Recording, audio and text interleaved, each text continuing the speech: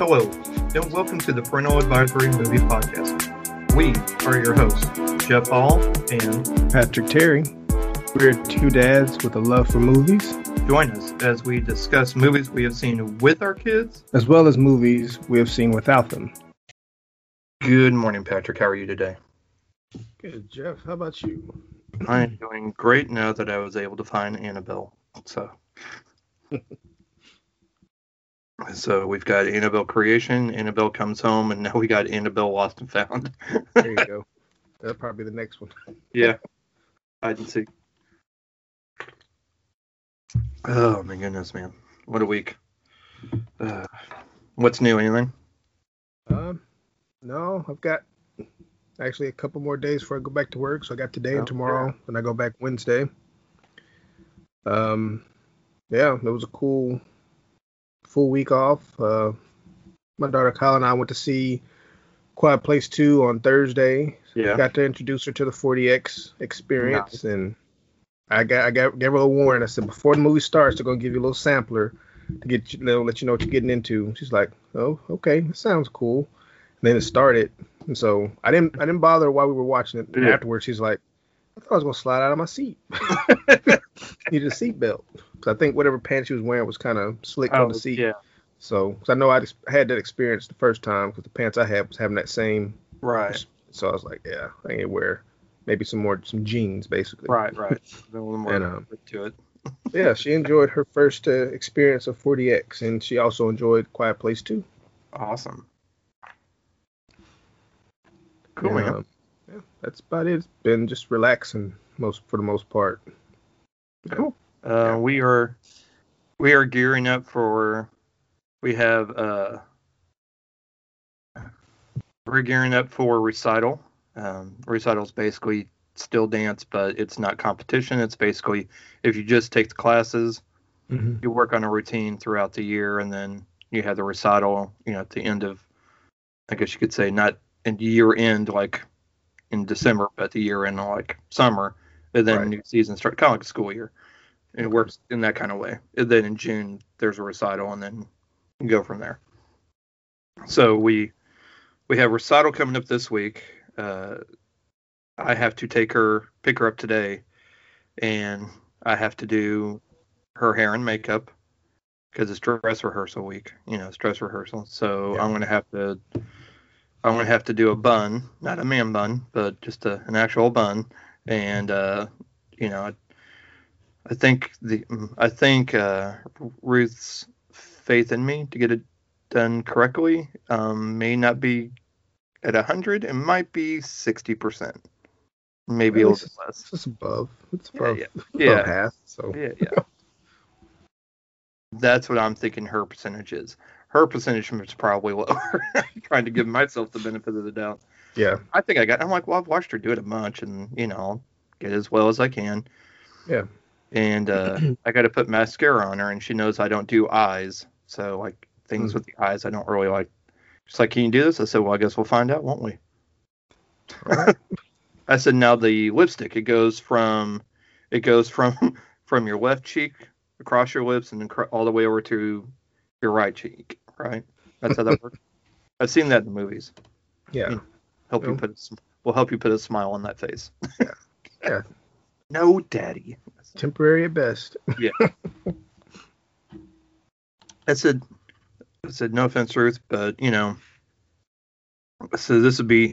said, do not stress about this. It'd be the biggest waste of time for you to stress on this. Just know that I'll take care of it. Yep. I'll take care of it, and it may not be competition ready, but guess what? It's dress rehearsal. It'll be fine. So there you go. I'm not going to stress about it. Neither should you. We're not getting a grade on this. It'll just be like, oh, your dad did this. Okay, cool. Well, it's close enough. There you go. Yeah, and honestly, I'm okay with it's close enough. And then the week after is nationals. So after that's over, no dance for like a month or two. Won't know what to do with ourselves. Yeah. And York's actually going to start back at martial arts at the end of the month. So he's very much looking forward to that. And we're going to the same company Nashville Krav Maga, but a location much closer to us. So I'm going to enjoy that part because it's not a 30 to 45 minute drive for a 45-minute lesson. So, right. And that's just one way, by the way. That's so altogether about an hour and a half for a one-way for a 45-minute class. So this can be a lot nicer, and I'm definitely on board for that. Yeah. So otherwise, he's doing good. Yeah, and I'm here, man. Just rolling. Watch some movies. I did start watching Sweet Tooth on Netflix, based on the Vertigo series by Jeff Lemire, about the boy that's a hybrid deer / human, and basically, it's your usual end of the world virus takes things out, but then the question is, well, what came first, the hybrids or the virus? So, right. Okay. Yeah, I saw it listed, but I hadn't checked it out yet. I've watched 2 out of the 8 episodes, so I'm a quarter of the way through it. Okay. That's me doing math, by the way. Congrats on not blowing something. I know, right? But yeah, it's good so far. I'm really enjoying it. The acting's great, the story's good. Staying fairly true to the comic book series, which I did read. There are some nods to some of Jeff Lemire's other work. Jeff Lemire is Canadian. I don't think he's from, I forgot what part of Canada. I think Vancouver, but I could be wrong. Yeah. Anyways, phenomenal writer and artist. If you haven't read any of his work, I highly suggest it. The Essex County series, which is basically 3 graphic novels, are really great. Highly recommend it. Ghost Stories is still my favorite, about the 2 brothers that are hockey players. So it's really good. And yeah. So Sweet Tooth's really good. Definitely recommend. So far, not a whole lot of. I think I've heard like one bad word in 2 episodes. It's not very violent. It is, it's but it is, adventurous, I guess is a good way to say it. No, it's really well done. I'd be okay with, I think York would like it, so, 10 and older maybe. Yeah. I don't know, because I don't know what it's going to get like further down the line in the series, but as of the first 2 episodes, it appears to be okay for kids to watch. So that's what I'm watching as far as TV. Yep, that's it, because Masked Singer is over and Top Chef's about to end. Another great season of that. So, yeah, that's about it. Okay. It's not much as far as TV. I haven't gone back to Titans yet. Of course, Black Lightning finished their 4th season about a week or so ago. And then I think Batwoman's on a hiatus. I'm not sure if they aired anything new last night. I think they're done. It's June, so most shows are on hiatus. Okay. And been watching some anime. I watched a couple episodes of Death Note, the anime, not the movie that was on Netflix. No, please. No, I've been under advisement to avoid that, so I'm just sticking with anime. Avoid it like COVID. Yeah. Okay. Because term would be avoid it like the plague, but there you go.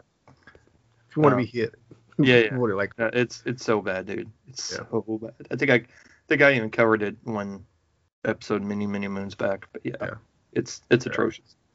Yeah, so I'm gonna stick with the anime and then watch a couple more of Naruto Shippuden. So probably still got about 500 episodes of that left, so it'll be a while before I can get through that. I think that's it. I haven't caught anything new. Okay. As far as the show, so. Okay. Yeah. So last week we did our list of movies that we think kids of our children's age should watch for the summer. I've been trying to compose a list from my kids what they think kids their age should watch this summer, instead of just an adult saying, "Hey, your kids should watch this." Grayson was a little more forthcoming with things to watch, and York's like, I don't know. So for him, the only thing I've gotten is Gravity Falls. And I told him it could be TV or movies. Yeah. Just something you think they should watch this summer. So the only thing he could give me was Gravity Falls. I guarantee he could probably give me 4 more if I said, well, what about this one? Yo, yeah. What about this one? He's currently really liking a show called Hilda, which is on Netflix, which is kind of like Gravity Falls or Steven Universe. Steven Universe is another one that he really enjoys. Okay. So, and let's see, what's he watching? Demon something. It's an anime. Demon Slayer. Slayer. There you go. Thank you. This is a guess because I keep wanting to say Demon Hunter, but I too am wrong on that. But I do believe it is Demon Slayer. All right. And I took a guess because it's a new movie that's in theaters now, so I figured that's what I told him because they made a movie of it. So yeah. Yep, Demon Slayer. Yep. All right. Good job. Good job, Patrick. But that's some of the things he's watching. He really enjoyed Wolf Walkers. It's still one he says is one of his favorites that he's watched for family movie night. Mm-hmm. So let's see. So that's I don't even see that's 6, but that's kind of some things that he's been watching that he's been really enjoying. As far as Grayson, she gave me Vampirina because that's one of her favorite shows. Mm-hmm. On Disney Plus. Boss Baby, the TV show, which is on Netflix. She really likes that, and she's fully aware of the sequel coming out. And then the movie that I'm going to talk about today, Raya and the Last Dragon, which we watched this past week for family movie night, and then she watched again the next morning. It's a good sign. Yep. And then Shark Boy and Lava Girl, because that's another one of her favorites. Also still on Netflix. Wolf Walkers, which she has watched in the car on my iPad a couple of different times. Yeah. And then The Babysitter's Club TV show, which is also on Netflix.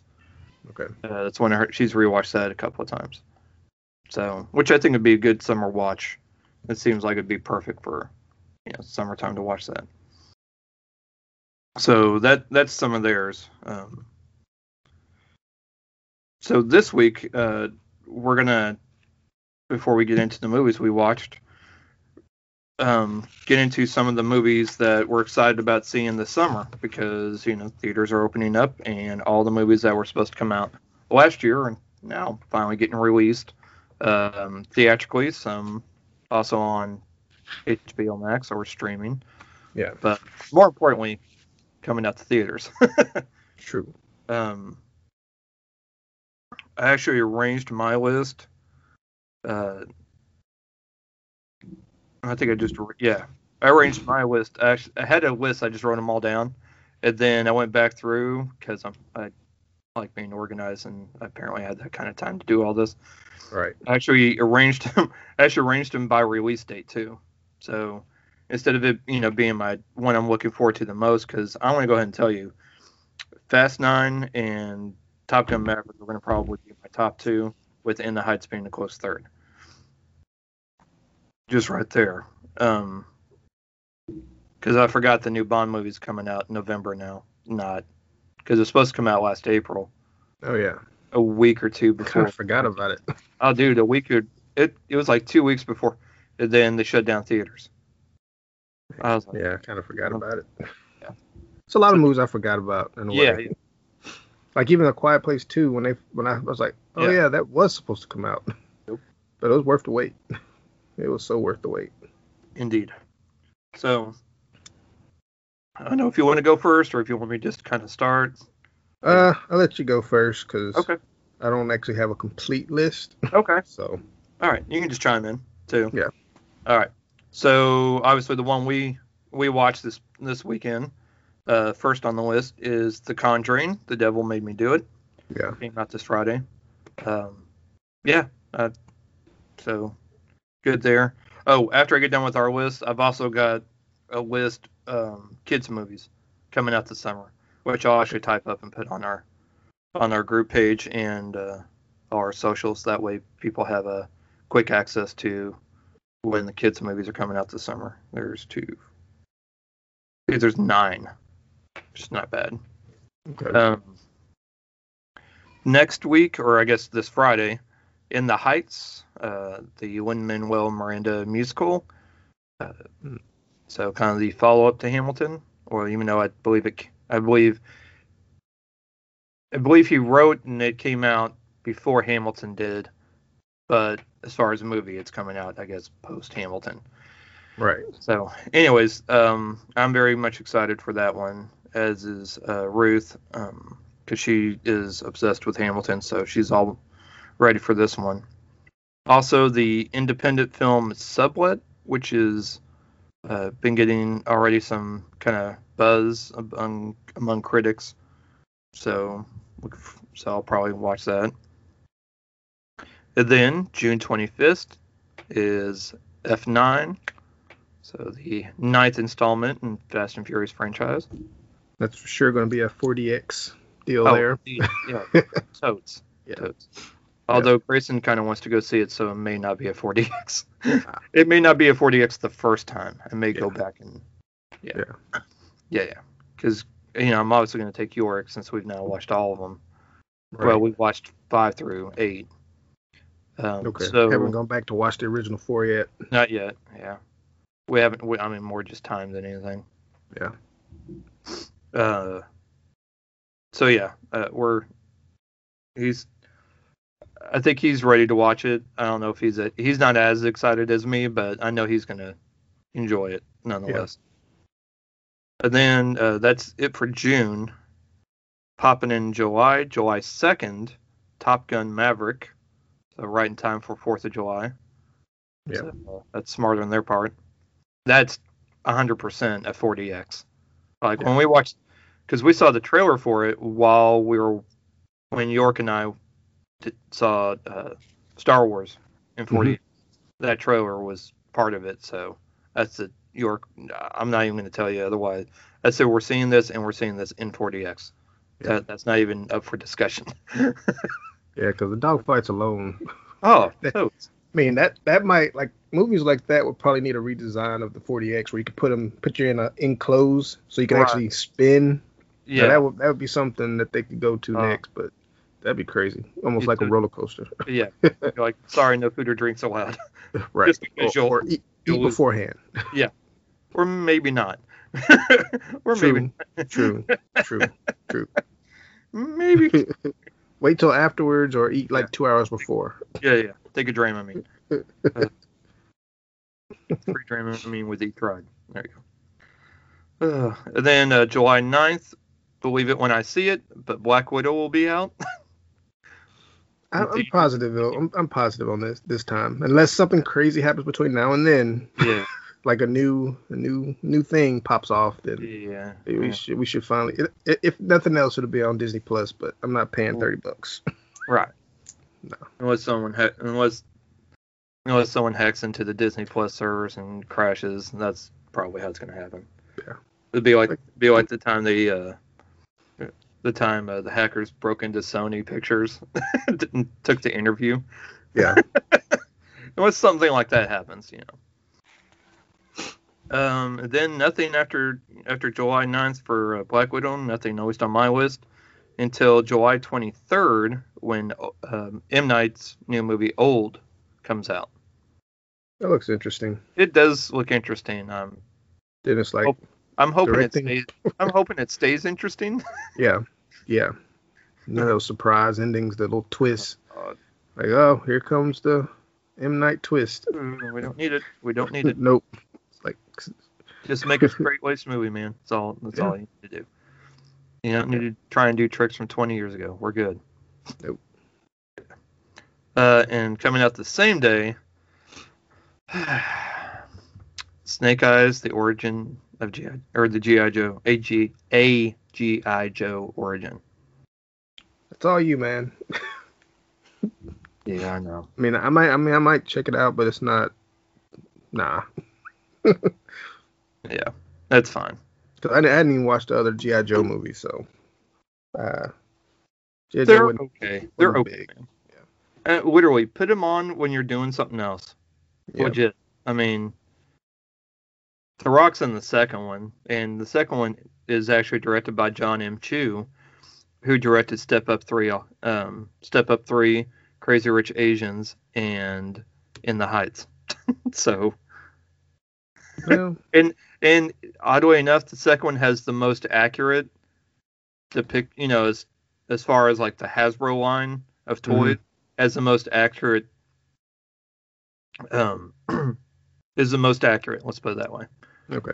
You got The Rock in it, so that bumps it up quite a bit. But the bar's still not very high, nonetheless. Yeah. It's like if you take The Rock out, then it's like, yeah. Yeah, the first one's a little rough, but I still watch it. Yeah. But Ray Park's Snake Eyes in that movie's the main reason why I watch it, because he was phenomenal in it. So, anyways, off topic. Here we go. Getting back to the list, July 30th, Jungle Cruise with, speaking of The Rock, and Emily Blunt. So, after her family survives aliens, she gets on a boat. Teaches the kids, gets on a boat. Well, it's tied together. They had a boat in that movie too, so it's like true. It's in the universe. Valid point. Also on the 30th, Dev Patel's The Green Knight, which looks interesting.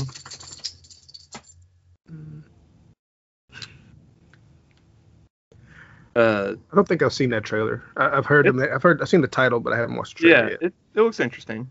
I'm interested enough. And then getting into August 6th, the Suicide Squad, James Gunn's, I would say attempt. James Gunn's attempt at a Suicide Squad movie. So if it's, kind of Guardians-like, then I'm sure it'll be fine. So fingers crossed. Right. Or is he going to pull a Joss Whedon and mess up another DC project? Oh, God. I doubt that. Yeah. I think he's kind of aware of that. Yeah. So he's like, I gotta try. Yeah. Especially after the last Suicide Squad movie didn't fare so well. I think he's really gonna put his all in this one. Yeah, I think that one was disappointing, mostly because you had the Suicide Squad. Got the title, but they were in Arkham. They took over Arkham.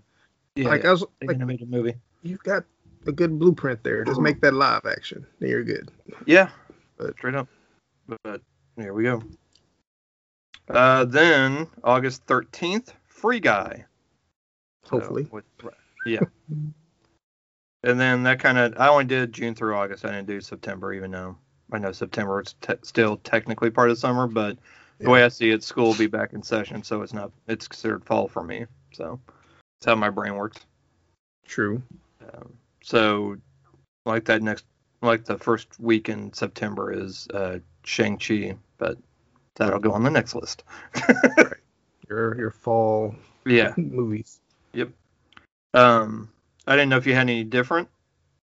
Well, anything that you found interesting that wasn't on part of those. So even though it's animated, so I guess it would kind of go in with the kid movies. The first one wasn't that great, but just because I've seen the first one, I want to see what they do with the second one. The Peter Rabbit 2. Oh yeah, yep, that's another good one. Yeah. So, but then as far as movies more for adults, July 2nd, The Forever Purge. Oh yeah. Yeah. So I know I'll be watching that.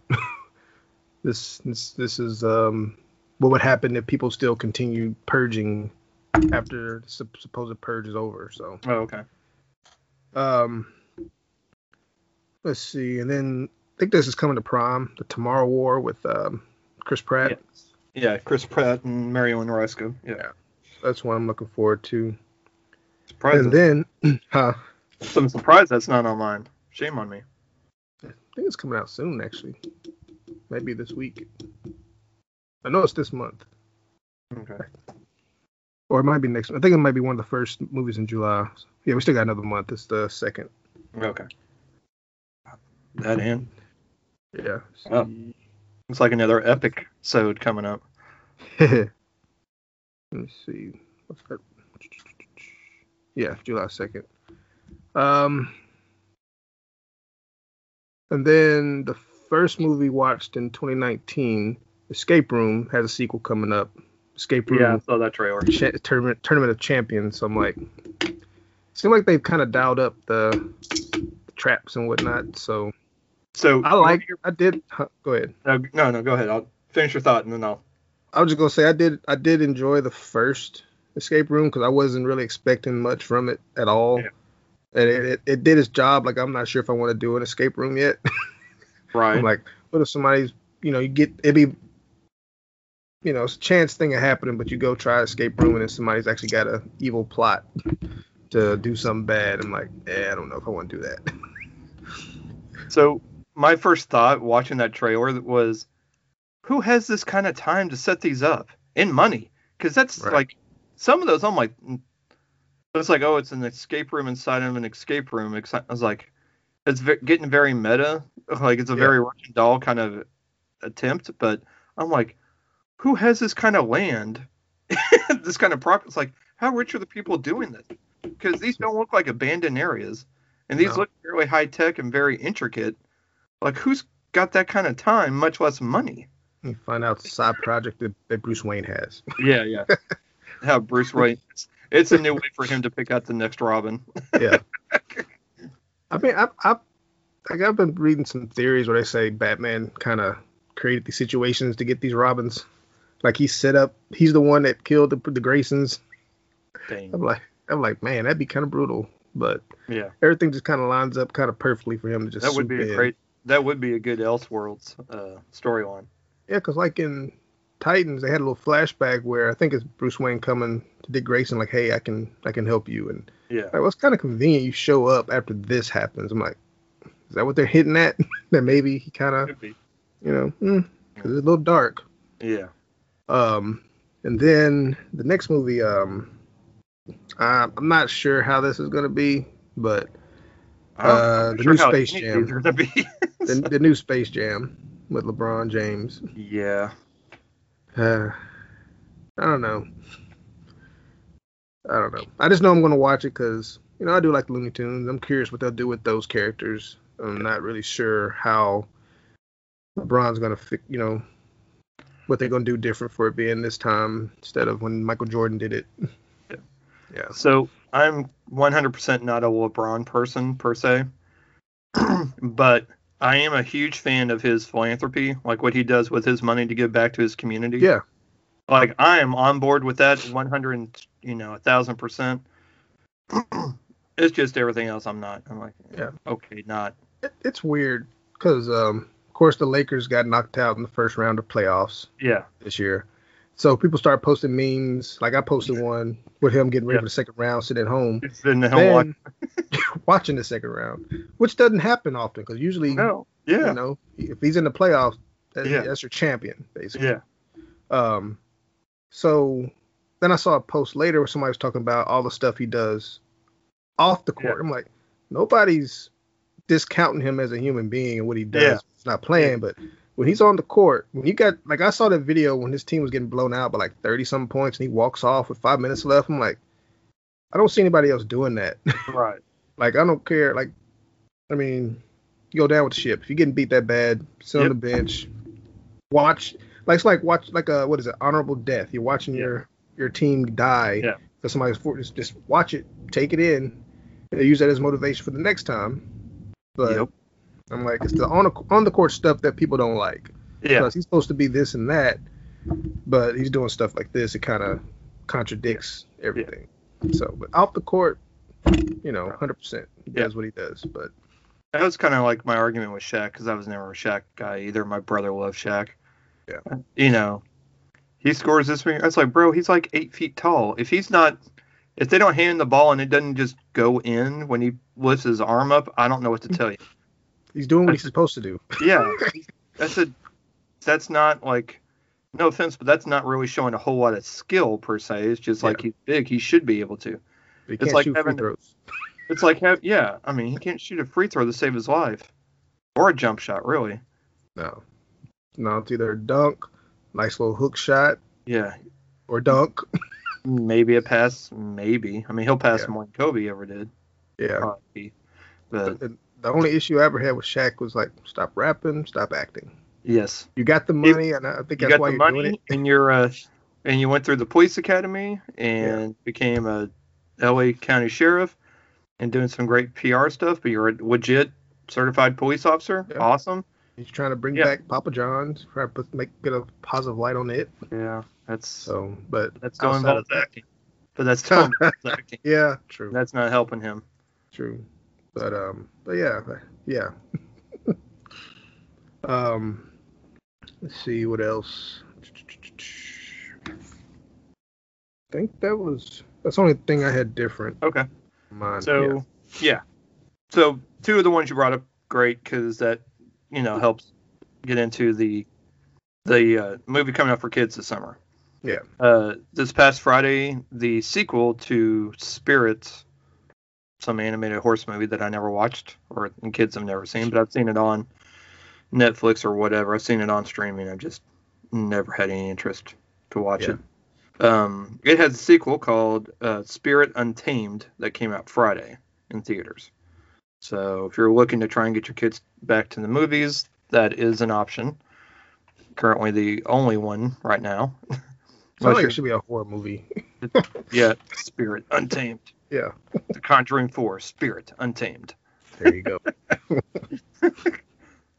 The Warrens visit a horse stable.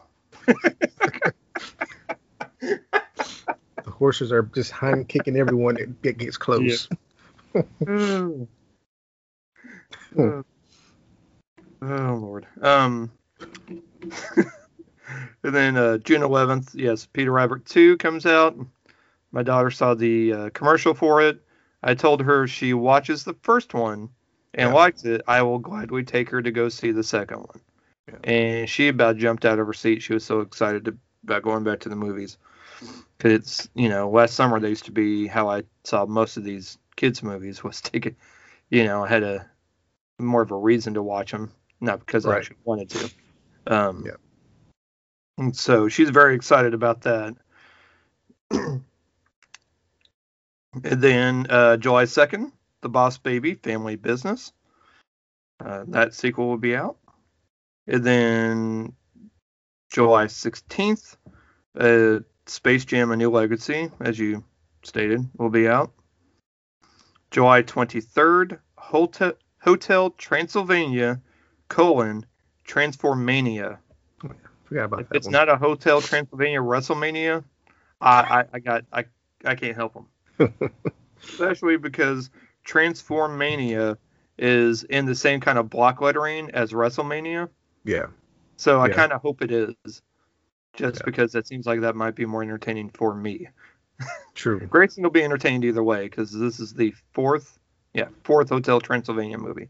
Yeah. Somehow this is the fourth Hotel Transylvania movie. I mean, it's probably the best thing Adam Sandler's got going right now. Yeah. So it's at least somewhat entertaining. Right. Even though the third one was kind of a stretch, but were you gonna say a wash because it's on a cruise? No, but I kind of wish I did. Yeah. Missed that one. Yeah, that's all right. But so Grayson's also very excited about that one. And then again, July 30th, as mentioned on my ones on the adult one, on the adult side. Wait, I made that sound like it and how it shouldn't. Anyways, should we think that? We'll just we'll just go with the previous list. There we go. My list. July 30th, Jungle Cruise. So yeah, that could have been either way. On the list for grown folks. Yeah, there you go. Grown folks. Always folks that think they're grown. Yeah.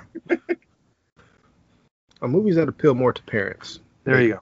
Yeah, there you go. And then lastly, the only movie coming out in August for kids, August 20th, the Paw Patrol movie. Chase has not been canceled. I don't know. I guess we had to wait till the movie comes out. Maybe he does. Yeah. I think I watched maybe a couple episodes because I was keeping an eye on my niece for a little bit, and Yeah, I was like, man, I could see how it's for them. I could see how they get drawn into it, but I'm just like, man, You're like me trying to figure out logistics on how this works. Yeah, overthinking it. Yeah, it's like like these are the only animals that talk. How does this work? Nicoletta doesn't talk, and the others. Yeah. Also, who's funding the Paw Patrol? Like, is it funded by the city? Does the mayor help fund it? Like, why is a boy in charge and nobody else? Like, where are the adults? See, that's start trying to make too much sense of it. just go with it. Just gotta go with it. I'm like, and who develops their tech? I'm like, did they buy this stuff from Wayne Tech? Like, how's this work?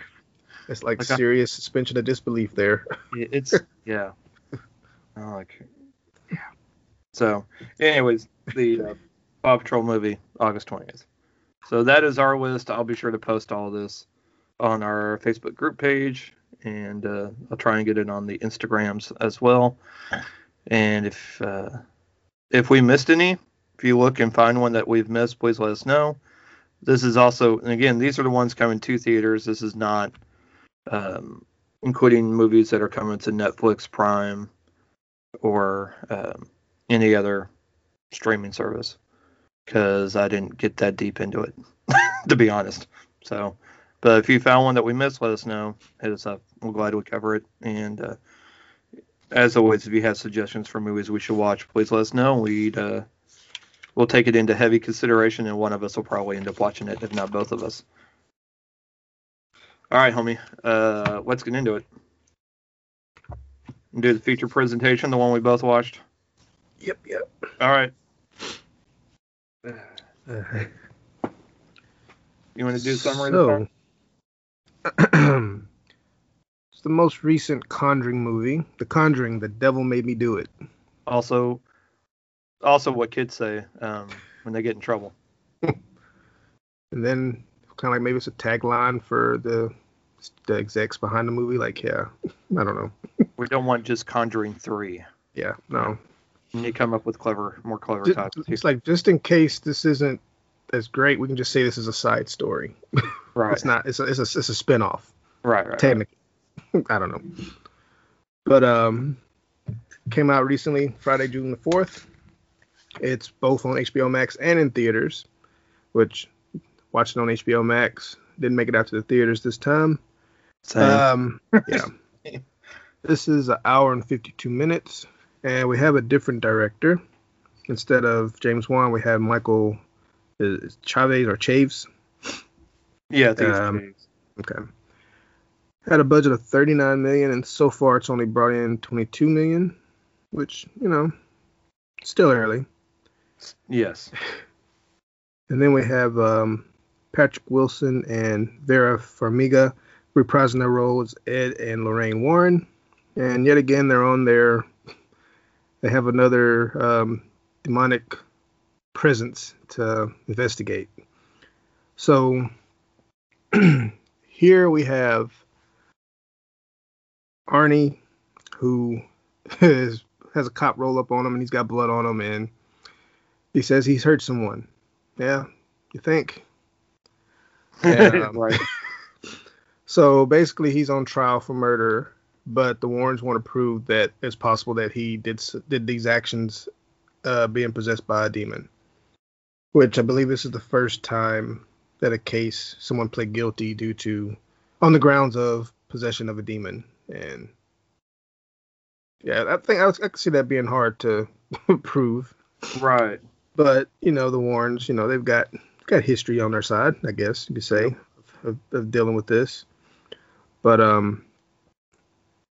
did enjoy how it started off. Like, it started off with them exorcising the demon, the Glatzell family, and you have young David, who's been, presumably possessed by a demon, and it seems like nothing they're trying works. They're doing their exorcism, saying the words and everything, but things get worse. He's contorting himself. Like, I'm looking at this, is this him actually contorting himself, or is this some clever CGI? Either way it goes, he's looking like he's in pain, like he's hurting. But at one point, the priest gets knocked out. He jumps on Ed, causing him to have a heart attack. But then I guess the possible future brother-in-law, David, not David, shoot, what's his name?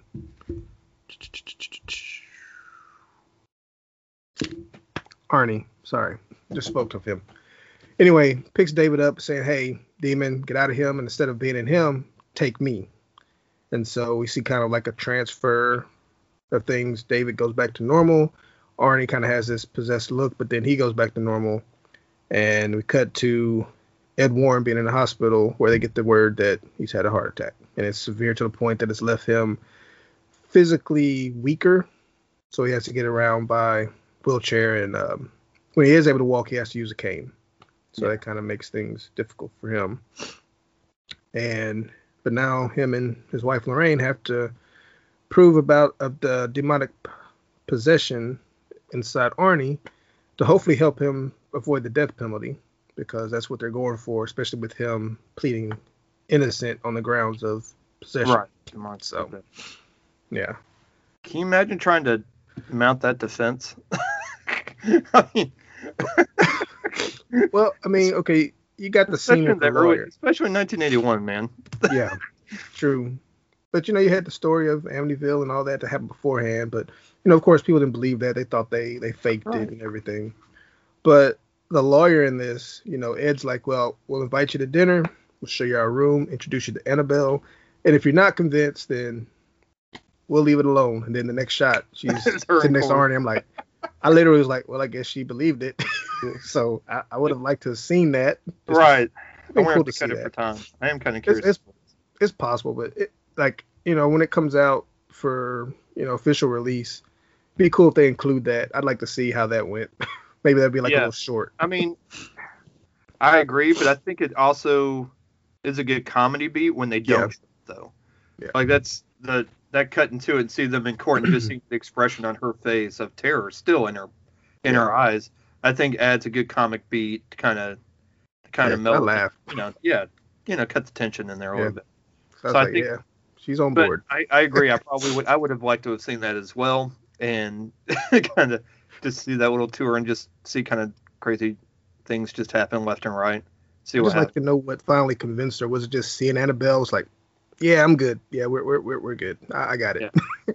Or probably the painting of the nun. That too. That's also in there too. I think that might have done it for me. Like, y'all crazy, but okay, I guess we'll ride this out. Yeah. As soon as I open that door and I see that stuff, like, yeah, I don't have to go in. Let's do what we got to do. We're good. We're good. Just pay me on time. As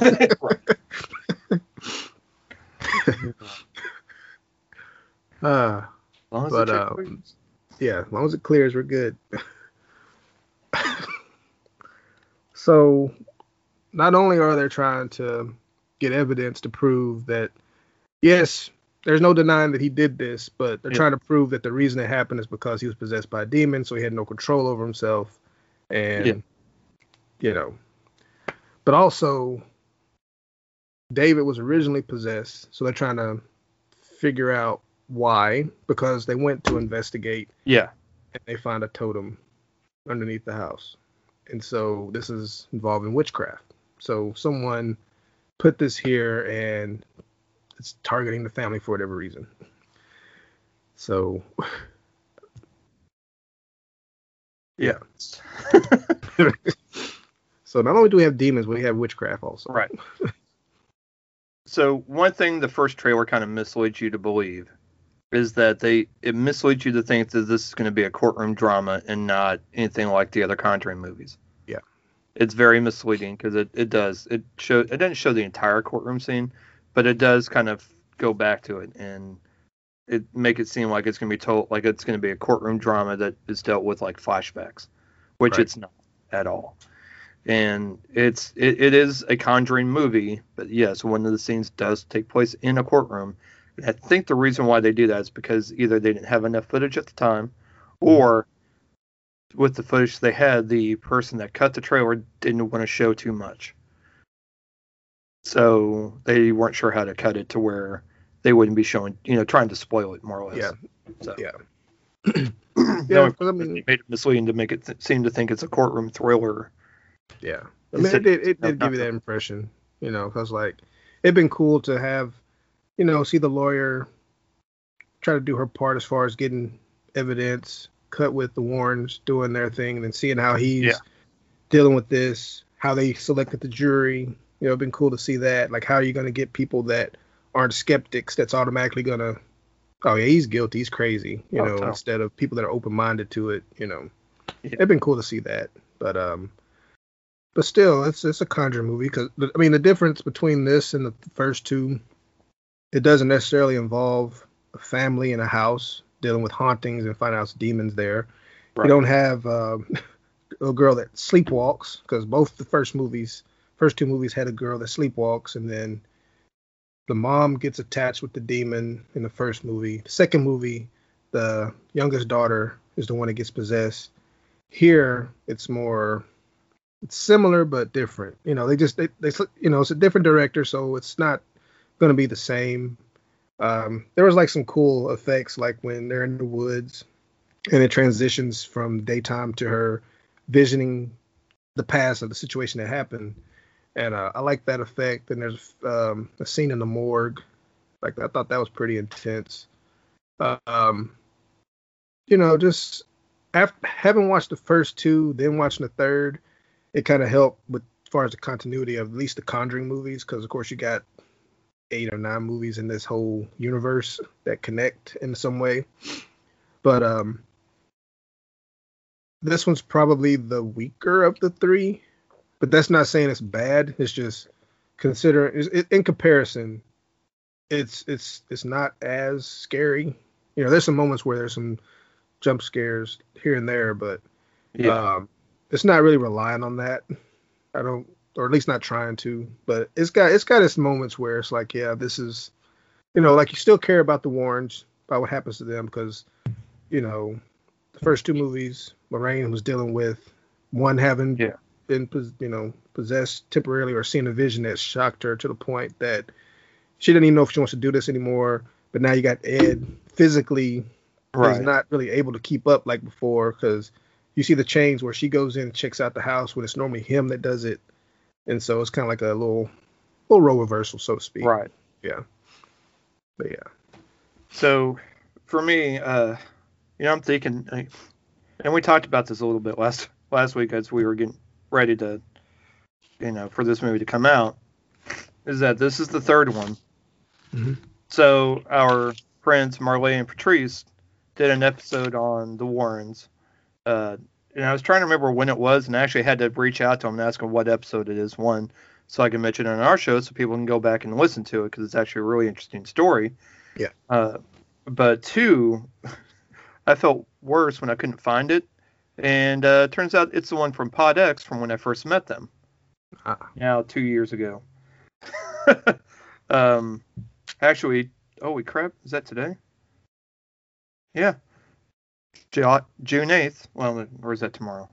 I'm not good with my dates. Okay, tomorrow. It'd be a year ago, or 2 years ago tomorrow.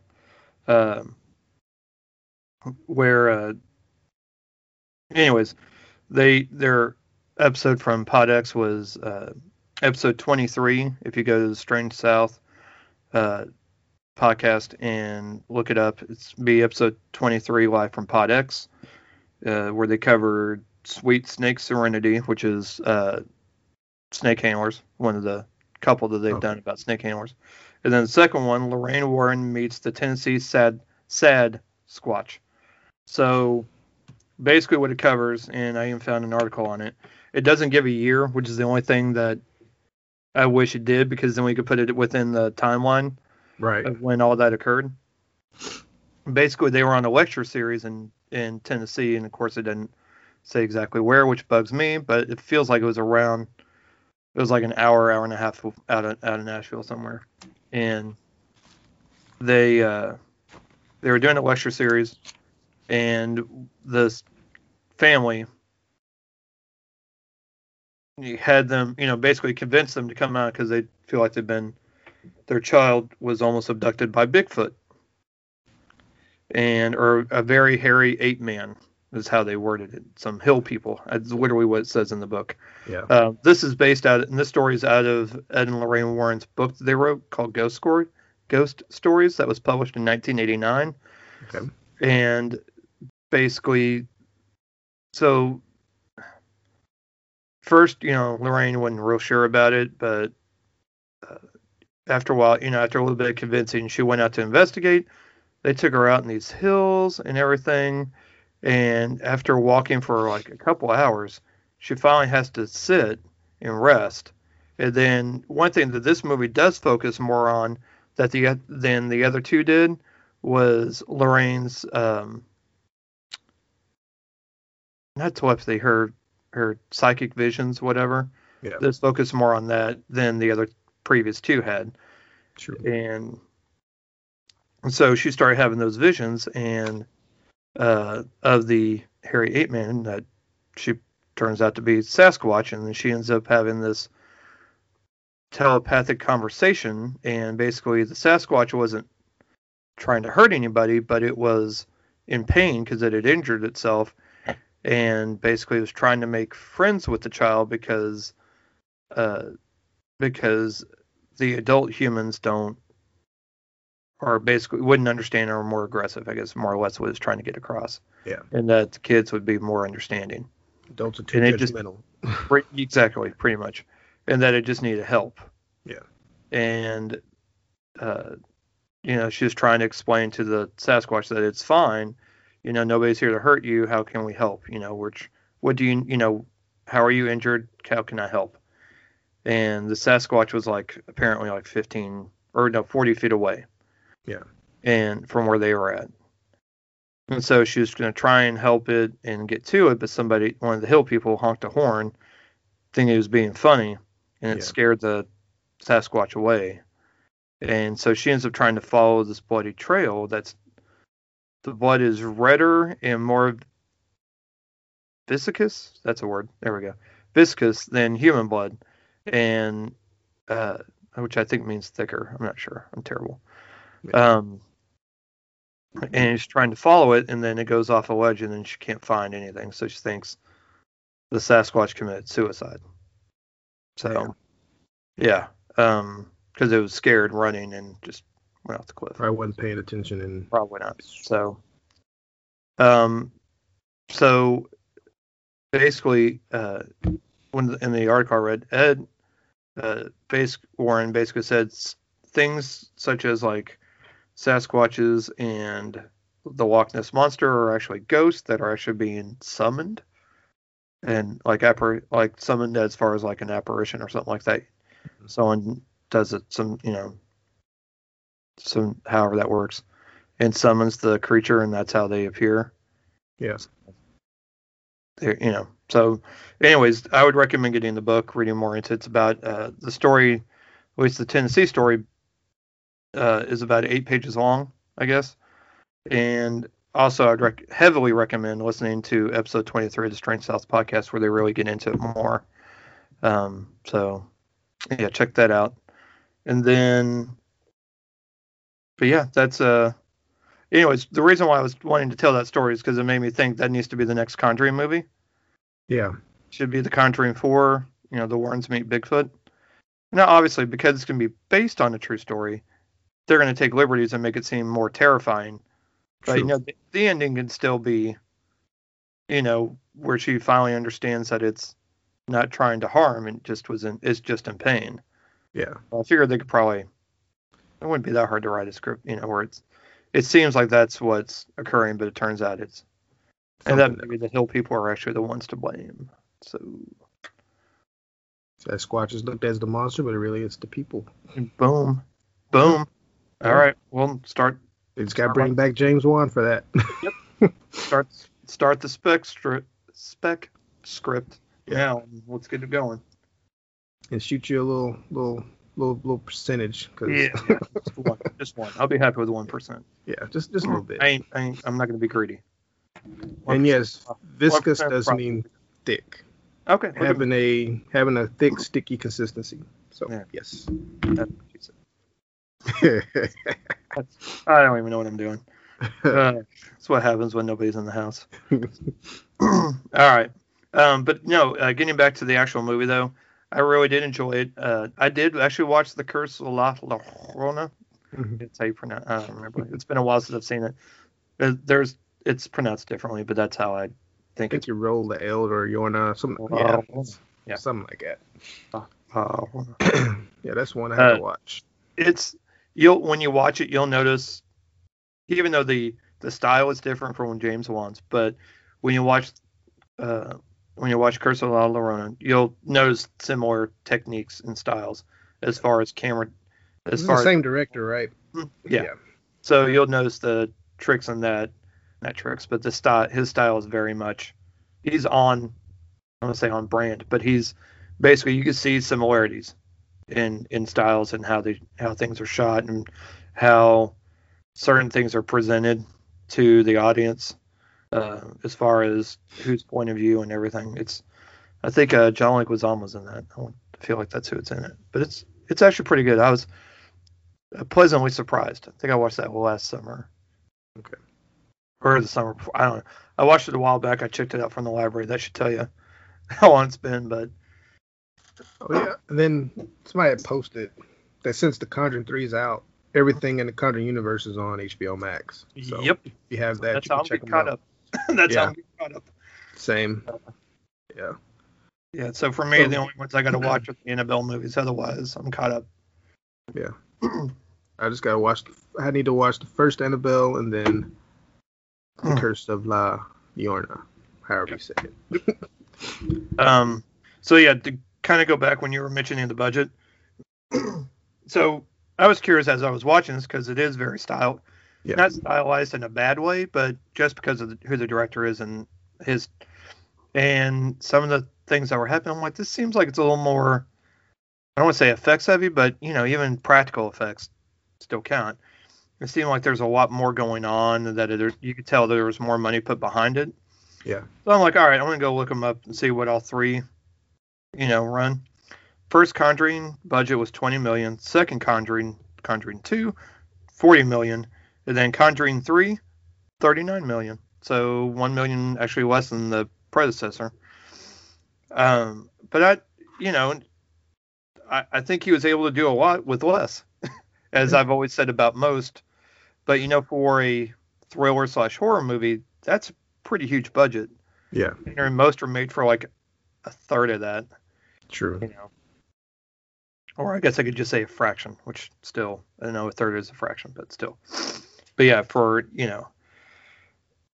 so if you like the other movies, you're gonna like this one just fine. I mean, it's a good follow up.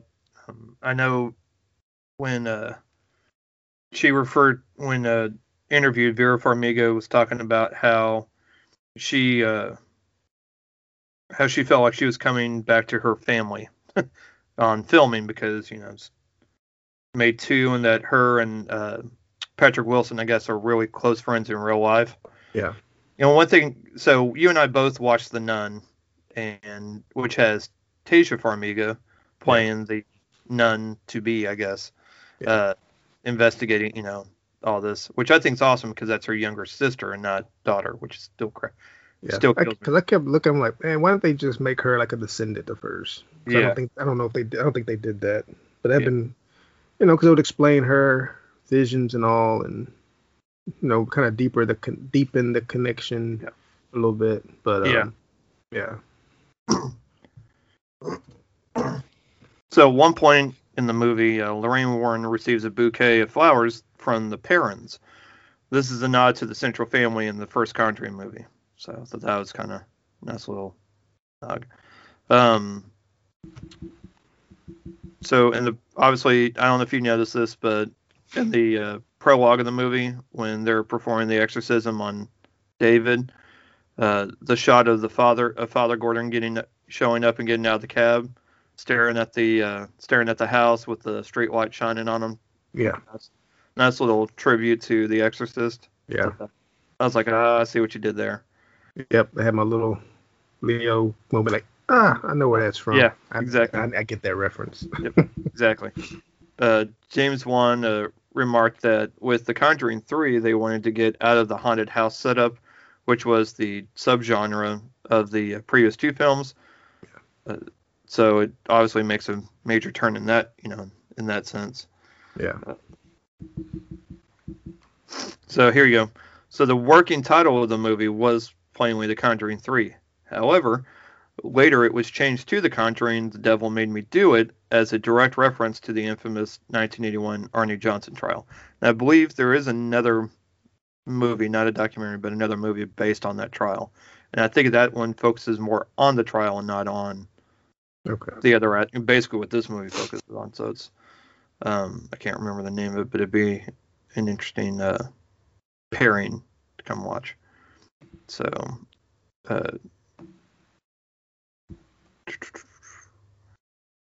and I think that's about it, man. Yeah. Oh, the Demon Murder Case. That's the name of it. There you go. The Demon Murder Case was the other movie I was just referencing to from 1983, if you can find it. Or at least find maybe a trailer on YouTube or something. Who knows? Yeah. Anything is possible. But yeah. So I'm recommending it if you're about that Conjuring life, you won't be disappointed. You'll really enjoy it, I think. So, and yeah. Let's see. I guess I'll go ahead and talk about the kids movie that I watched. Okay. So this Friday for family movie night, we decided to, now that it's pronounced Raya, not Raya, like I've been saying, because it's Raya, but it's pronounced Raya, and The Last Dragon, which is now available on Disney Plus to all Disney Plus subscribers. Drop that premium. I'm curious how many people paid the premium and didn't wait. I'm definitely curious because I'm wondering, because that then will make me kind of wonder, well, who paid for premium for, what was the last one they did? Cruella also is out premium. So I'm curious who else paying premium for this on Disney Plus to see if Disney Plus really feels like it's financially viable to keep doing it that way. I mean, they should just adopt what HBO Max is doing. Release it for a month and pull it. And then pull it. Yeah. And then let it go to VOD, iTunes, Amazon Prime, $20 for a while, and then bring it back. Yep. That's the mouse house. They gotta get that money, or try to anyway. Get you with the movie DLC. And it needs new bows. All right. So we watched this for family movie night. So basically, Raya and the Last Dragon. In that, long ago in the fantasy world of Kumandra, which I told Ruth, I go, Kumandra, that sounds like a sex book, but what do I know? That's a reference for the adults to figure out. Maybe.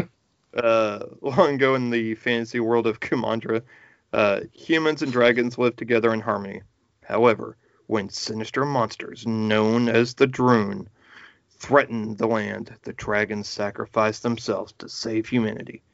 Now, 500 years later, those same monsters have returned, and it's up to a lone warrior to track down the last dragon and stop the Droon for good. There you go. That's my theater voice, my intense theater voice. Movie trailer guy. Yeah, movie trailer guy. In a world. No, sorry. In a realm. In a realm where dragons and humans. Anyways, it was cute. It was a cute movie. It's an hour and 47 minutes long. Raya is voiced by Kelly Marie Tran, Rose from the second Star Wars series, Last Jedi and Rise of Skywalker. Awkwafina voices Sisu, the dragon, which I absolutely love her. So, I think she's the best. So I really liked her. She did a good job as, voice acting for this dragon. Gemma Chan voices Namari. Isaac Wang voiced Boone. Daniel Day Kim voiced Binja. Benedict Wong voiced Tong. And Sandra Oh voices Varana. So it's and Alan Tudyk voices Tuk Tuk, which is, we had to figure out what in the world is Tuk Tuk. What kind of animal is he? Yeah. So one of the answers was a not Poliwagon. Was it Poly? I'm going to come up with some Pokemon character's name instead of the actual name of the animal. Basically, it looks like an armadillo, but it can roll up. It looks like a cross between an armadillo and an anteater. It can roll up in a ball. So I forgot what it's. Anyways, doesn't matter.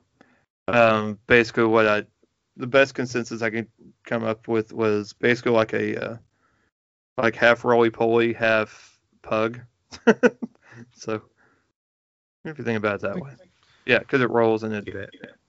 Anyways, it doesn't really matter. It's cute. It's cute. We were just curious. And so it has a good story. The animation's beautiful. I mean, nothing wrong with that. It has a good story. It's about, heritage, friendship, people living in peace and harmony. Also, a story about, I guess, being an outcast as far as different lands, not understanding how others function and, different cultures, how they live, and then, fear of having a weapon like a dragon can use, that one of them may use that to try and take over the other lands. So it's kind of the gist of it. So it's about this almost like an glowing orb thing that gets shattered, and Raya has to go around and try and gather all the pieces, and it's her Infinity Gauntlet, except they're all the same color. She's got to go around, get the pieces, get them together, and it's not going to really snap, but whatever. But basically, the Droon, because when the orb shatters, that's when the Droon comes back and basically turns everybody to stone that's in its path. So the Droon doesn't like water. So it's awesome because Sisu is a water dragon, so that's kind of cool. But Raya was being raised as a warrior. Her dad was helping her, train her until he gets turned to stone. So she's kind of on her own with Tuk Tuk, and they're going around trying to get collect the different pieces, and then meeting people along the way to kind of help. So it's cute. Grayson really liked it. She ended up watching it again a second time the next day. It does have some good humor. Awkwafina is adorable in this film. Voicing the dragon. And I mean it's just a good fun movie. I definitely would not have paid premium for this at all. There's no singing in it. I mean, it's just a straight movie, animated movie. Wow. Disney animated with no singing? It's Pixar, if you think about it. I think it's Pixar. I'm not 100% sure. I just assumed it was. Or maybe it's their attempt at a Pixar movie. Who knows? But they Pixar, but we got to try it out. So, but yeah, it was beautiful to watch. I mean, I'm glad we watched it on the. I mean, it would have been good seeing theater. That would have been a good one to see in theater. Yeah. But for what it, but York liked it as well. I mean, we all did, and we all really enjoyed it. Grayson, I think, liked it more. Like I said, she watched it a second time when she woke up Saturday morning. So, who knows? But I enjoyed it. I mean, again, I wouldn't have paid premium. But I was like, nah, we're good. We'll just wait. Nobody was super excited about it coming out. But when it was, it was like we sat down to watch it, there wasn't any arguing over it, we'll put it that way for sure. They're like, okay, cool. Yeah. So, Raya and the Last Dragon, watch it. Why not? I mean, it's good. Good family movie. So, put that on the list for family movie night. I mean, Grayson put it on her list of 6 things that people should watch this summer. Yeah. So, kids her age should watch this summer. So, glowing review there. All right. Cool. You are next. So, I went back and I finally finished the movie Upgrade. Yes, sir. I'd watched up until he had his little surgery. I hadn't got past that. So I went back and finished up. But this movie originally came out June 1st, 2018. Runtime of 1 hour and 40 minutes. Directed by Lee Wanell, and it had a budget of $5 million and the box office 16.7. Can you believe that only cost $5 million? I know. I was thinking maybe just a little more, maybe 15. At least. I mean, there's a lot going on that movie. I'm like, I'm sorry, you said how much? Okay.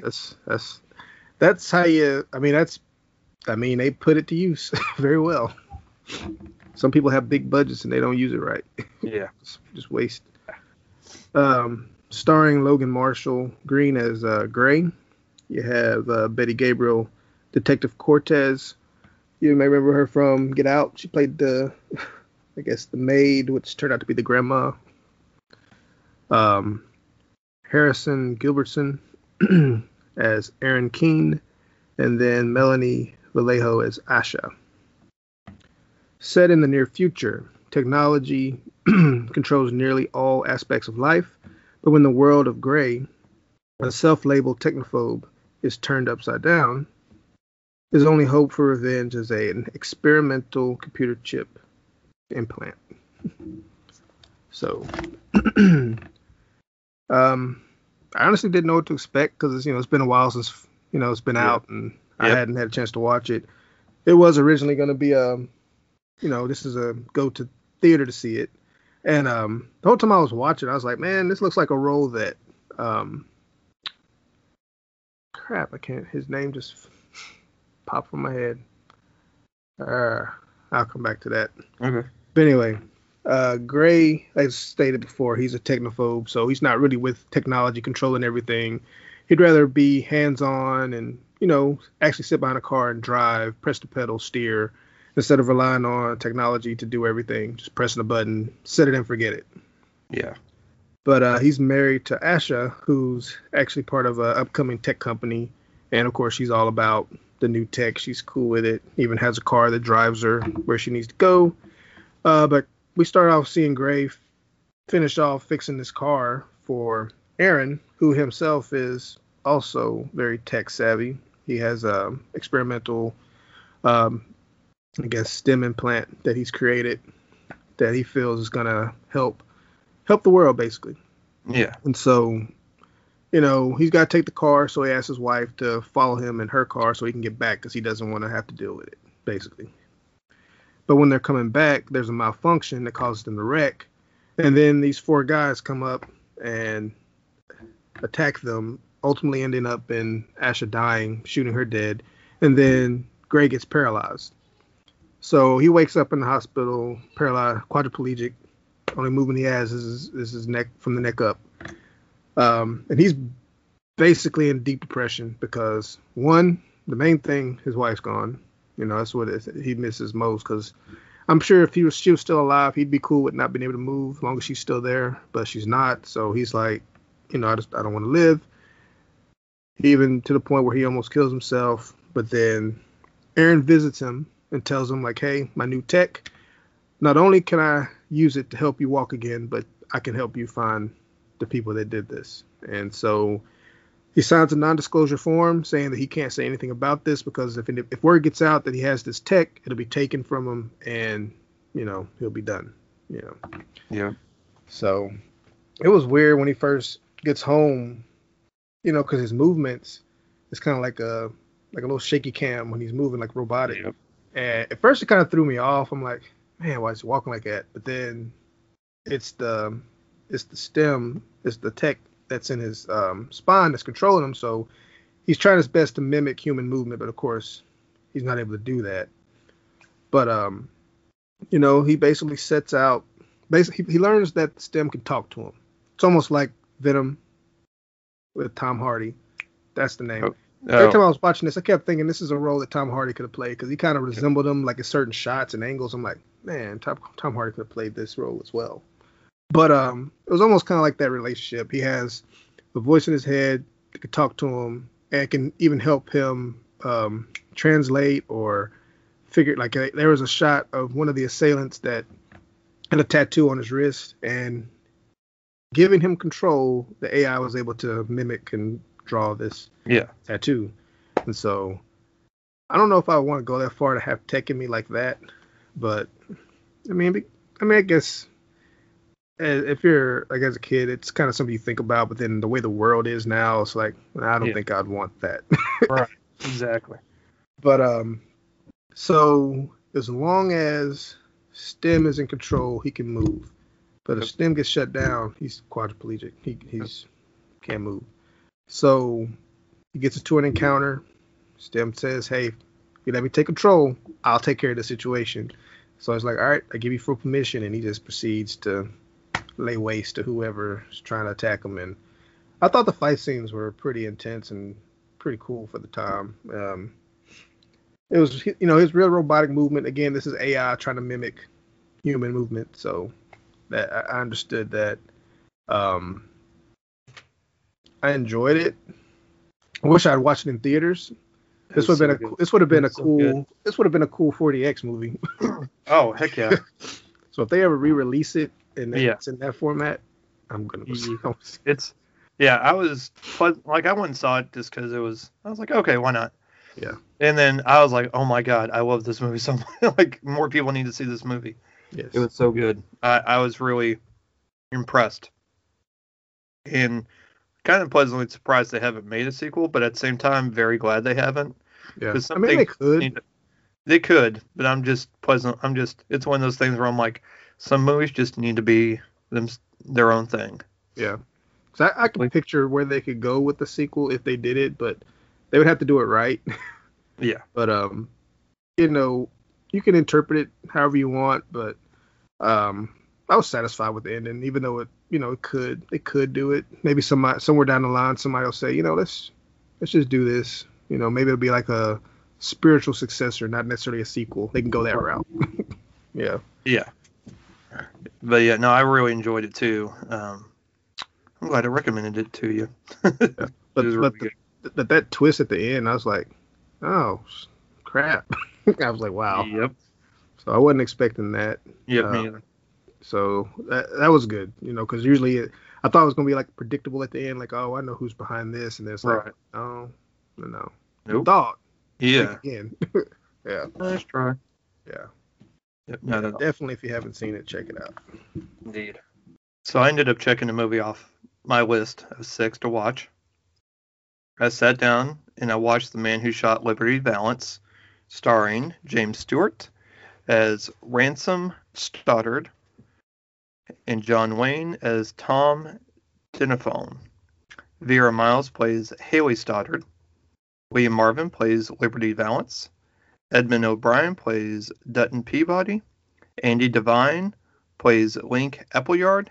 Everybody knows who Andy Devine is because he's voiced a lot of stuff for like Disney movies. He voiced Friar Tuck in the Robin Hood movie, Disney's Robin Hood. So, and he's very distinguishable voice. You'll know it as soon as you hear it. You're like, oh my God. John Carradine as Major Cassius Starbuckle, and Jeanette Nolan as Nora Erickson, John Quaylen as Peter Erickson. Yeah, and then it just goes on and on. So it's about a senator that returns to a western town for the funeral of an old friend and then tells the story of his origins. So basically, James Stewart's character, Ransom Stoddard, is on a wagon heading to Shinebone, and it gets held up by Liberty Valance and his gang. He ends up getting assaulted pretty badly, and he's was heading to Shinebone because he's going to open up his own law office. The only thing he had with him was a bunch of law books, and the way that Ransom was planning on seeking revenge was prosecuting him, not by, trying to go on some murderous rampage trying to go after him.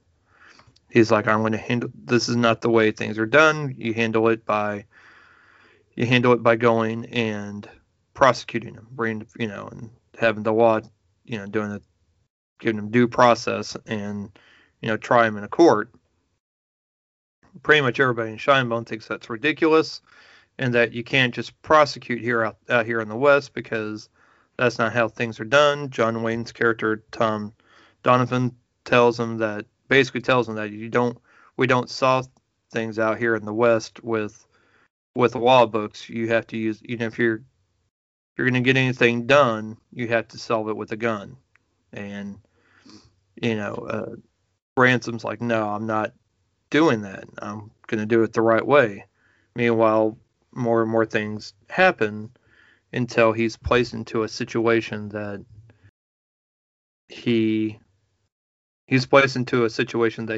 uncomfortable with doing, but understands because basically someone dies that he just is filled with rage about it and doesn't know what else he can do. So he actually goes and gets a gun and goes after Liberty Valance. Now, there is actually a twist in this movie, which I was not expecting because I wasn't expecting. By the way, this movie came out in 1962 and is in black and white. It's 2 hours and 3 minutes long. It is ranked on the AFI Top 100 Movies of all time. And you could put a drinking game in this. If you took a drink every time John Wayne said the word pilgrim, you wouldn't make it through. You'd be passed out 20 minutes in. Dang. Yeah. I'm like, I don't think that's the way you should do it, pilgrim. Stand up, pilgrim. Now listen here, pilgrim. I'm like, oh my God, man. That's like, I used to use Bud. Hey, Bud. Yeah. Come here, Bud. And then I was like, and I switched from Bud to Bro. Use Bro a lot. I don't even know what I use now, but I might still use Bro. Hey, Bro, you can't come in that way. Yeah. Hey, Bro, come here for a second. I guess I still use that one a lot. Yeah. But sometimes I'll say brother. And to really anybody. I'll still use that I'll do that to Grayson every now and then because I don't know anybody. Because I'm not thinking of it. Just, using it as something to say. But anyways, John Wayne's only, has like probably, he's got quite a bit of dialogue, but most of it's Pilgrim. At least it felt that way. It just really, it got annoying after a while, to be honest. But I get it's a Western, but I was like, when did, I always kind of want, I got to thinking when I was watching it, at what point do we choose certain words to be used as slang to mean something else? Yeah. And when did pilgrim become a thing? That's kind of what I was like, when did that become a thing? Because it just seems like, I don't know. John Wayne's thing. I don't know, but it was killing me. I guess if you're settlers and pilgrims are settlers and it's the West, I guess I could kind of see that. Yeah, I guess that's probably the most logical explanation. Anyways, this movie was good. I didn't hate John Wayne a whole lot because I don't know if I would have liked it. I don't know if I would have enjoyed it less had James Stewart been in it. Let's put it that way. Yeah. So, but I love James Stewart, so I'll watch just about anything he's in, because I think he's one of the greatest actors that's ever been around. Because he can do comedy, he can do drama, he can do westerns, like he can do them all, and he's amazing. So, yeah. But I ended up enjoying this. I'm not, for a Western, it's, that for a thing that's not really my thing, I enjoyed it more than I thought. I did like it. It does kind of have an interesting twist towards the end of the film that I didn't really see coming, and I was okay with it. But it also helped explain some things that had happened like 10 minutes earlier in the film before I guess you could say the reveal or whatever. And it helped explain some things because I'm like, what in the world are you doing, bro? And then, anyways, it helped explain some things. I enjoyed it. If you haven't watched it, it's definitely worth a watch. I watched it on Prime, so it's available there. It is a really good film. It's got some great acting, some great shots. I mean, it's a classic. Everyone should watch it at some point. William Marvin's great as a villain, and yeah, so definitely check it out. Yeah, so Man Who Shot Liberty Valance on Prime. That's all I got for this week. Check that one off my list. Alrighty. So my last movie. This is available on either the Stars app or the Stars channel on Prime. Mm-hmm. I think it's like maybe $4 a month additional. Okay. Yeah. It's called Emperor. It came out August 18th, 2020. It has a runtime of 1 hour and 39 minutes. Directed by Mark Amin, and it stars Deo Okiniyi as Shields Green. You have James Cromwell as John Brown, Kat Graham as Dolores, Bruce Dern plays Levi Coffin. You have Ben Robson as Luke McCabe, MC Gainey as Randolph Stevens, McKelty Williamson plays Truesdale. Now, when I see him in a movie, I'm always skeptical. I'll just say that. Naturi Naughton as Sarah Green, which is Shields Green's wife, and Paul Scheer as Duvain Henderson, and Harry Lennox makes an appearance in this as Frederick Douglass. So it's an escaped slave travels north and has chance encounters with Frederick Douglass and John Brown, and it's based on the life story of Shields Green. So Shields Green is the organizer and I guess overseer of the field hands at the Henderson plantation, and he pretty much got the nickname Emperor from the story his mom told him that his dad was a king and he comes from royalty. And it's even a question later in the movie where someone asks if that's a true story. And he's like, that's just what my mom told me. It's not important if it's true or not, but it's what I believe. So, but the Duvain Henderson has a gambling problem, like a very bad gambling problem, to the point that in the card game he actually loses his plantation.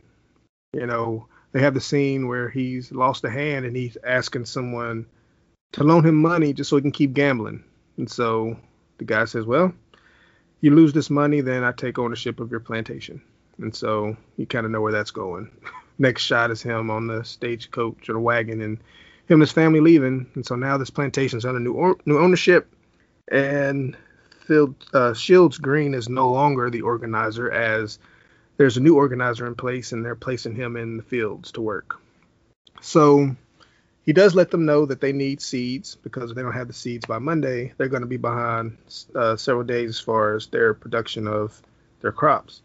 So he tells them the exact number, but this new organizer is not great at math. So he ends up ordering less than what they need, blames Shields for, giving him the wrong information, of course not being accountable. And so they have a little conflict there. His son Tommy steals books from now and then to read, which his mom Sarah doesn't like, because if you get found out, then that's not good for them. It's going to be bad for her. She works in the house, and it's just bad news. But Shields is like, if we're going to move up north, I want my son to be able to read. I want him at least to be on par with what's going on up there. And so it gets to a point where Tommy's not so smart in his actions, because he decides to read the book out in the open, and this new organizer catches him and even tells him that, why don't you read what's said here? And then we flash forward to Shields coming home. His wife's distraught. He sees his son on the bed with whip marks on his back, and so he loses it. It's like, okay, yeah, he loses it. Goes to confront them, and they basically just kind of draw on him, like, hey, if you discipline your child like you're supposed to, I wouldn't have to. Like he even makes the remark, the new organizer makes the remark that he almost broke his wrist trying to do that. and so that triggers him again. Shields, attempts to attack, but draws a gun and says, you end up killed if you keep doing what you're doing. But, Shields is kind of like at that point, like you whipped my son, so whatever. So he attacks.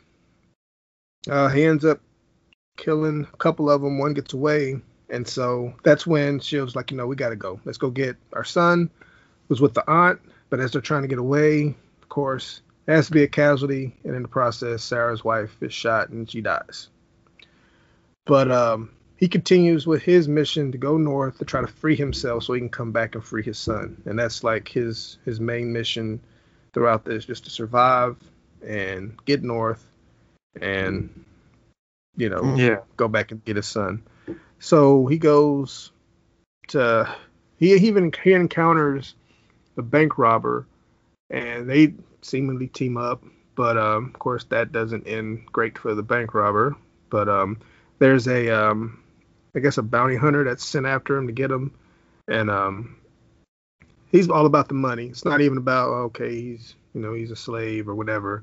Because they show a scene with him tracking someone, shooting to kill him. But it's just, it's a white guy. It's not a black dude. He's just, this dude's bad. And so there's a bounty on him. I think it's like a couple $100 or whatever. Of course, that time that's a lot of money. Yeah. And so the brothers of this person confront him. And even, I guess, the oldest of the two is like, shoot, he's worth money. He's dead. So why don't we at least try to get the body and take it back and cash in? So, but he takes them both. But he takes them both out easily. But bringing us back to Mykelti Williamson, he makes his way to another plantation, and so Truesdale is this character, invites him in and says, "Hey, my master's gone. He'll be gone for a few days. You can come in, get cleaned up, eat, rest, and then be on your way before anybody notices." But after watching, what's the movie? Don't Go, where he plays the uncle. Yeah. And I was like, I don't trust him. And then, of course, the next morning when Shields is about to leave, it's like, I can't let you leave, man. You got like $1,000 bounty. Hate to do this, but I can use that money to free myself. So he gets selfish instead of just saying, hey, I'll join you, I'll help you. No, it's like, I'm the dirty one. Long way away from his character in 8 Mile, huh? But I'm just like, man, because I mean, even when he took him to Cat Graham's character Dolores's to have her take him in and feed him and everything, the whole time he's talking to her, he has this sneaky grin on his face. I'm like, I don't trust him at all. Like, I'm like, this is not gonna go well. Like, if it actually went well, I'd be like, okay, that's a surprise. But I'm like, of course he turns on him. So of course. But that was just funny. I mean, it wasn't supposed to be funny, but I laughed because I knew what was happening.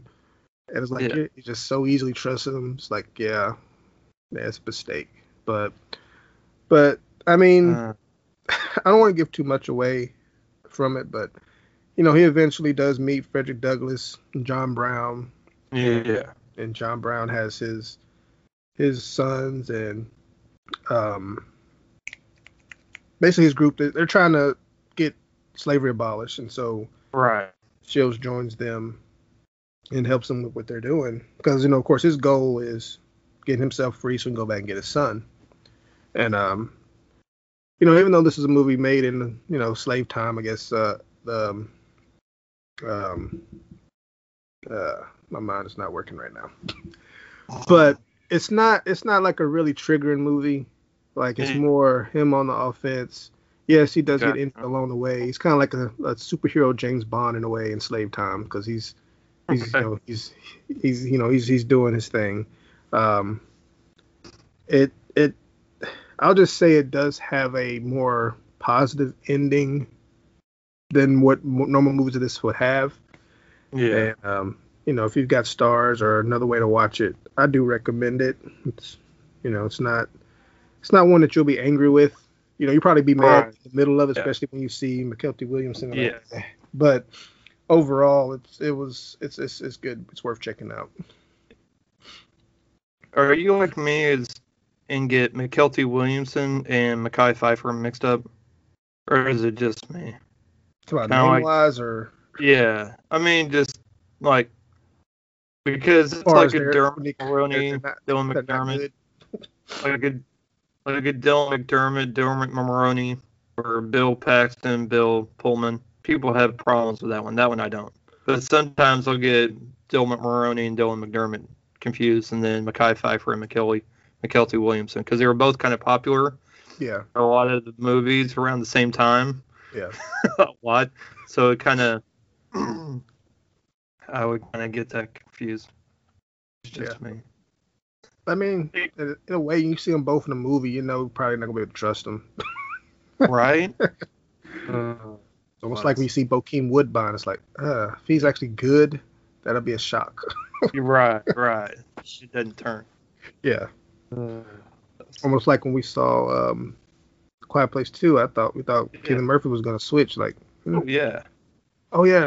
Back on that movie, something I didn't talk about last week.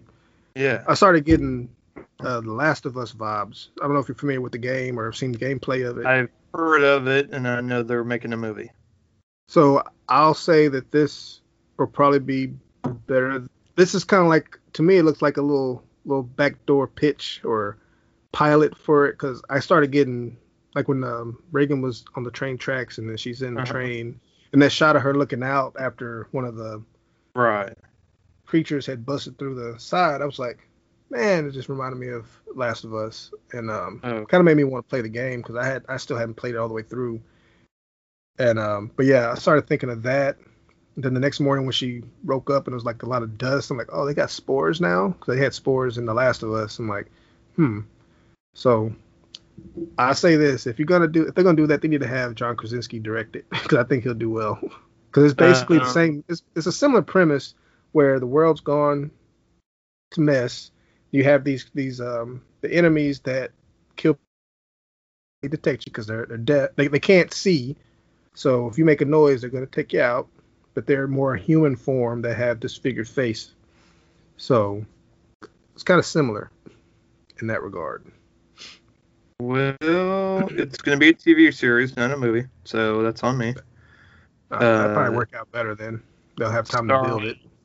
Yeah. Starring Pedro Pascal as Joel Miller, Meryl Dandridge as Marlene, Gabriel Luna as Tommy Miller, Bella Ramsey as Ellie. Looks like 6 episodes. It's not saying where it'll be on, but it looks like it's still in production, be my guess, because there's not much on here. Ali Abbasi and Kantemir Balagov as the 2 directors. Oh, and Jasmila Zabanik. Those are the 3 directors so far listed. Neil Druckmann and Craig Mazin are developing it. So that's really about it. Joel and Ellie, a pair connected through the harshness of the world they live in, are forced to endure brutal circumstances and ruthless killers on a trek across post-pandemic America. Yeah, so basically, he's traveling with a 14-year-old and not a Grogu. So right. Still an escort mission. But yeah, be better. Yeah. But yeah, when I was watching that, I just got Last of Us vibes. Even when they were on the train, I started thinking of Resident Evil 2. I'm like, man, all right, it's cool. I agree. All right, man. Only 2 trailers this week. The first one, I believe this is actually going to be on Paramount Plus and not actually in theater, but nonetheless, here we are.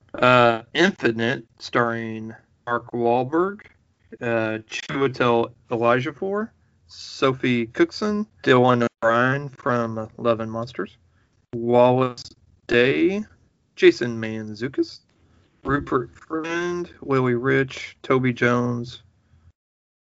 Good cast on here. A man discovers that his hallucinations are actually visions from past lives. Dun, dun, dun. PG-13 coming to Paramount Plus, streaming June 10th. So sounds like Assassin's Creed. Sounds like it, right? Like we're gonna try this again, but be different. It's gonna come maybe better. Hopefully. Yeah. I told York I'd show that him and I would watch that movie sometime because that movie's rough, but I think he would probably like it. Like I think he'd find it entertaining, and I would be sitting there going, "Why did I agree? Why did I bring this up for us to watch?" Yeah, I might try to check it out. I've heard a lot of bad. It's not bad things. Yeah. I mean, the effects are decent. That's really about it. Yeah. I mean, I've never played the game, so I couldn't tell you one thing or another other than like what I've seen from like screenshots. But it is something. Yeah, I played through some of them. I haven't completed them, but I played through some. So York's played a couple, I think. Yeah. So we'll watch a movie. Why are they taking this like right from Assassin's Creed? It's like every movie almost now that he watches. Yeah. Why is it like feel like they're taking this right from? I'm like, bruh, you ever get to? It's like, what if Assassin's Creed is taking it from this? Have you thought about that? Especially if it's an older movie. Yeah. Anyways. Next we have Reminiscence, starring Rebecca Ferguson as May, Hugh Jackman as Nick Bannister, Tandy Newton also stars, Cliff Curtis, Brett Cohen, Daniel Wu. Yeah. And then it's about a scientist that discovers a way to relive your past and uses the technology to search for his long-lost love. Coming August 20th, 2021. Written and directed by Lisa Joy. Yeah, so a sci-fi rom. So why does it sound like Assassin's Creed, Dad? It's like Assassin's Creed with like a love story. I mean, maybe that's the next game, bro. Maybe you gotta go find your in theaters and HBO Max August 20th. So guess who's gonna be watching this on HBO Max? Yeah. I'll have York watch it and get back to us and say, hey man, I'm much like this. How does this connect to Assassin's Creed? Because I know they deal with a lot of going in the past and embodying people from the past and taking care of things. So I'm like, all right, cool. Why does it seem like Wonder Woman 84 is like Assassin's Creed, where Steve Trevor's like the assassin coming back in some dude's body? Oh, that's still so messed up. I'm just like, and they thought it was okay. Like this dude is taking over Wonder Woman, and this. Oh man, Steve Trevor threw this guy. Threw this guy, and Wonder Woman is shagging him. Don't even know if this guy's got a family. At the end of the movie. Yeah, at the end of the movie, you're like, wow, this dude totally has no idea that he shagged her. None at all. I'm like, man. That's the only thing about the movie that disturbed me the most. Right. I'm like, other than the lack of a coherent real story. They could have just brought him back. Just bring him back physically. Don't take over somebody else's body. Yeah. Or at least do it in the right way. You know, like they start to maybe make out and you start seeing shots of the other guys like, oh, we shouldn't do this. We don't need to do this. Like, I know it's you in there, but I still see this other guy. We don't know if he's got a family. We shouldn't, that could have been better instead of them actually going through with it. And then it's like, yeah. Also, he could be gay, really. I mean, he could have what's going on with his life. Yeah, he have other things. Well, if he was really a priest, you're really.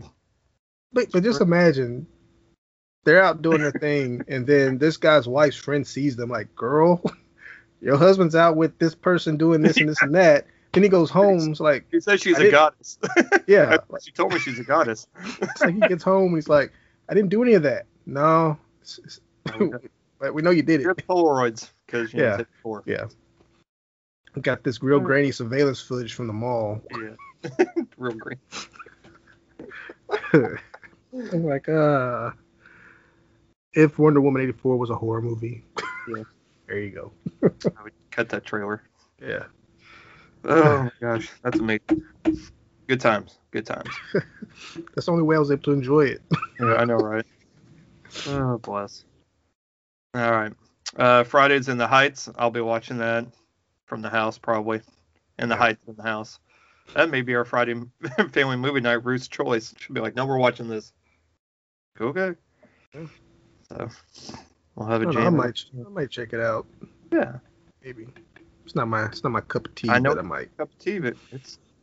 I might. Yeah. We'll see. You never know. That could be on your list of movies you're challenging yourself, man. Yeah. I haven't thought about challenging myself by actually watching the Ghostbusters movie, but I don't know if I really want to do that. The female? Yeah. Yeah. It's fun, dude. It's fun. Just don't don't try to put it in with the canon of the other two. Okay? No, I'm not. It's just the trailer never sparked my interest, and I'm just like, eh. I love Melissa McCarthy I love the entire cast. I'll watch anything that they are in. I still think Kristen Wiig's drama movies that she's done has been far more entertaining and better acted than anything she's been in a comedy. Yeah. I will honestly, Steve Carell too. Other than The Office, but I mean, like his dramas are far exceed and far better than his comedies, in my opinion. And same thing for Kristen Wiig. I love Melissa McCarthy. I will watch anything she's in. I've loved her since Gilmore Girls, when she played Suki. Yeah. So watch anything she's in. And Kate McKinnon's just amazing. So yeah, hilarious. And Leslie Jones. So it's a good cast. Zach Woods is in it for a couple of scenes. He's from season 5 or 6 of The Office, all the way to the end. And then Stephen Merchant's in it. I mean, there's a lot of good cameos and people that pop up. Is it a great film? I mean, it's entertaining. It's what it needs. It's a good summer movie. Let's put it that way. It's a great summer movie where you just put on, just let it wash over you, have fun, and then when it's over, it's over. So. All right. Maybe. Don't lower your expectations, number one, all right? We're not that podcast, okay? We need to have that on a shirt. I'm going to put that on a shirt. Lower your expectations. We're not that podcast. Yeah. Oh, man. I mean, I should do that now. Let's see. Oh, yeah. Wednesday? Yeah. Wednesday. Yeah. Loki. Yep. Not Highway Dad. It will be low key. So. No. So. All right, man. I'm going to get out of here. And I hope you have an amazing week and that the weather holds up this week. Kept seeing forecast for rain. I don't mind a day or two, but I don't need the entire week. I don't mind the rain. It's just the lightning aspect and winds. Yeah. There's no storms. Right. But rain is cool. It's fine. It's whatever. Yeah. All right. Well, for both of us, we hope everybody has an awesome week. Go on, catch you some sun. Go see some movies. Thanks for listening. If you enjoyed our show and have a moment, please rate and review. It helps us out a lot. Also, recommend us to someone that enjoys movies or also has kids. You can find us on Twitter at PA Movie Podcast and on Instagram at parental_advisory_movie_pod. Be sure to join our Facebook group, Parental Advisory Movie Podcast, and join in on the fun.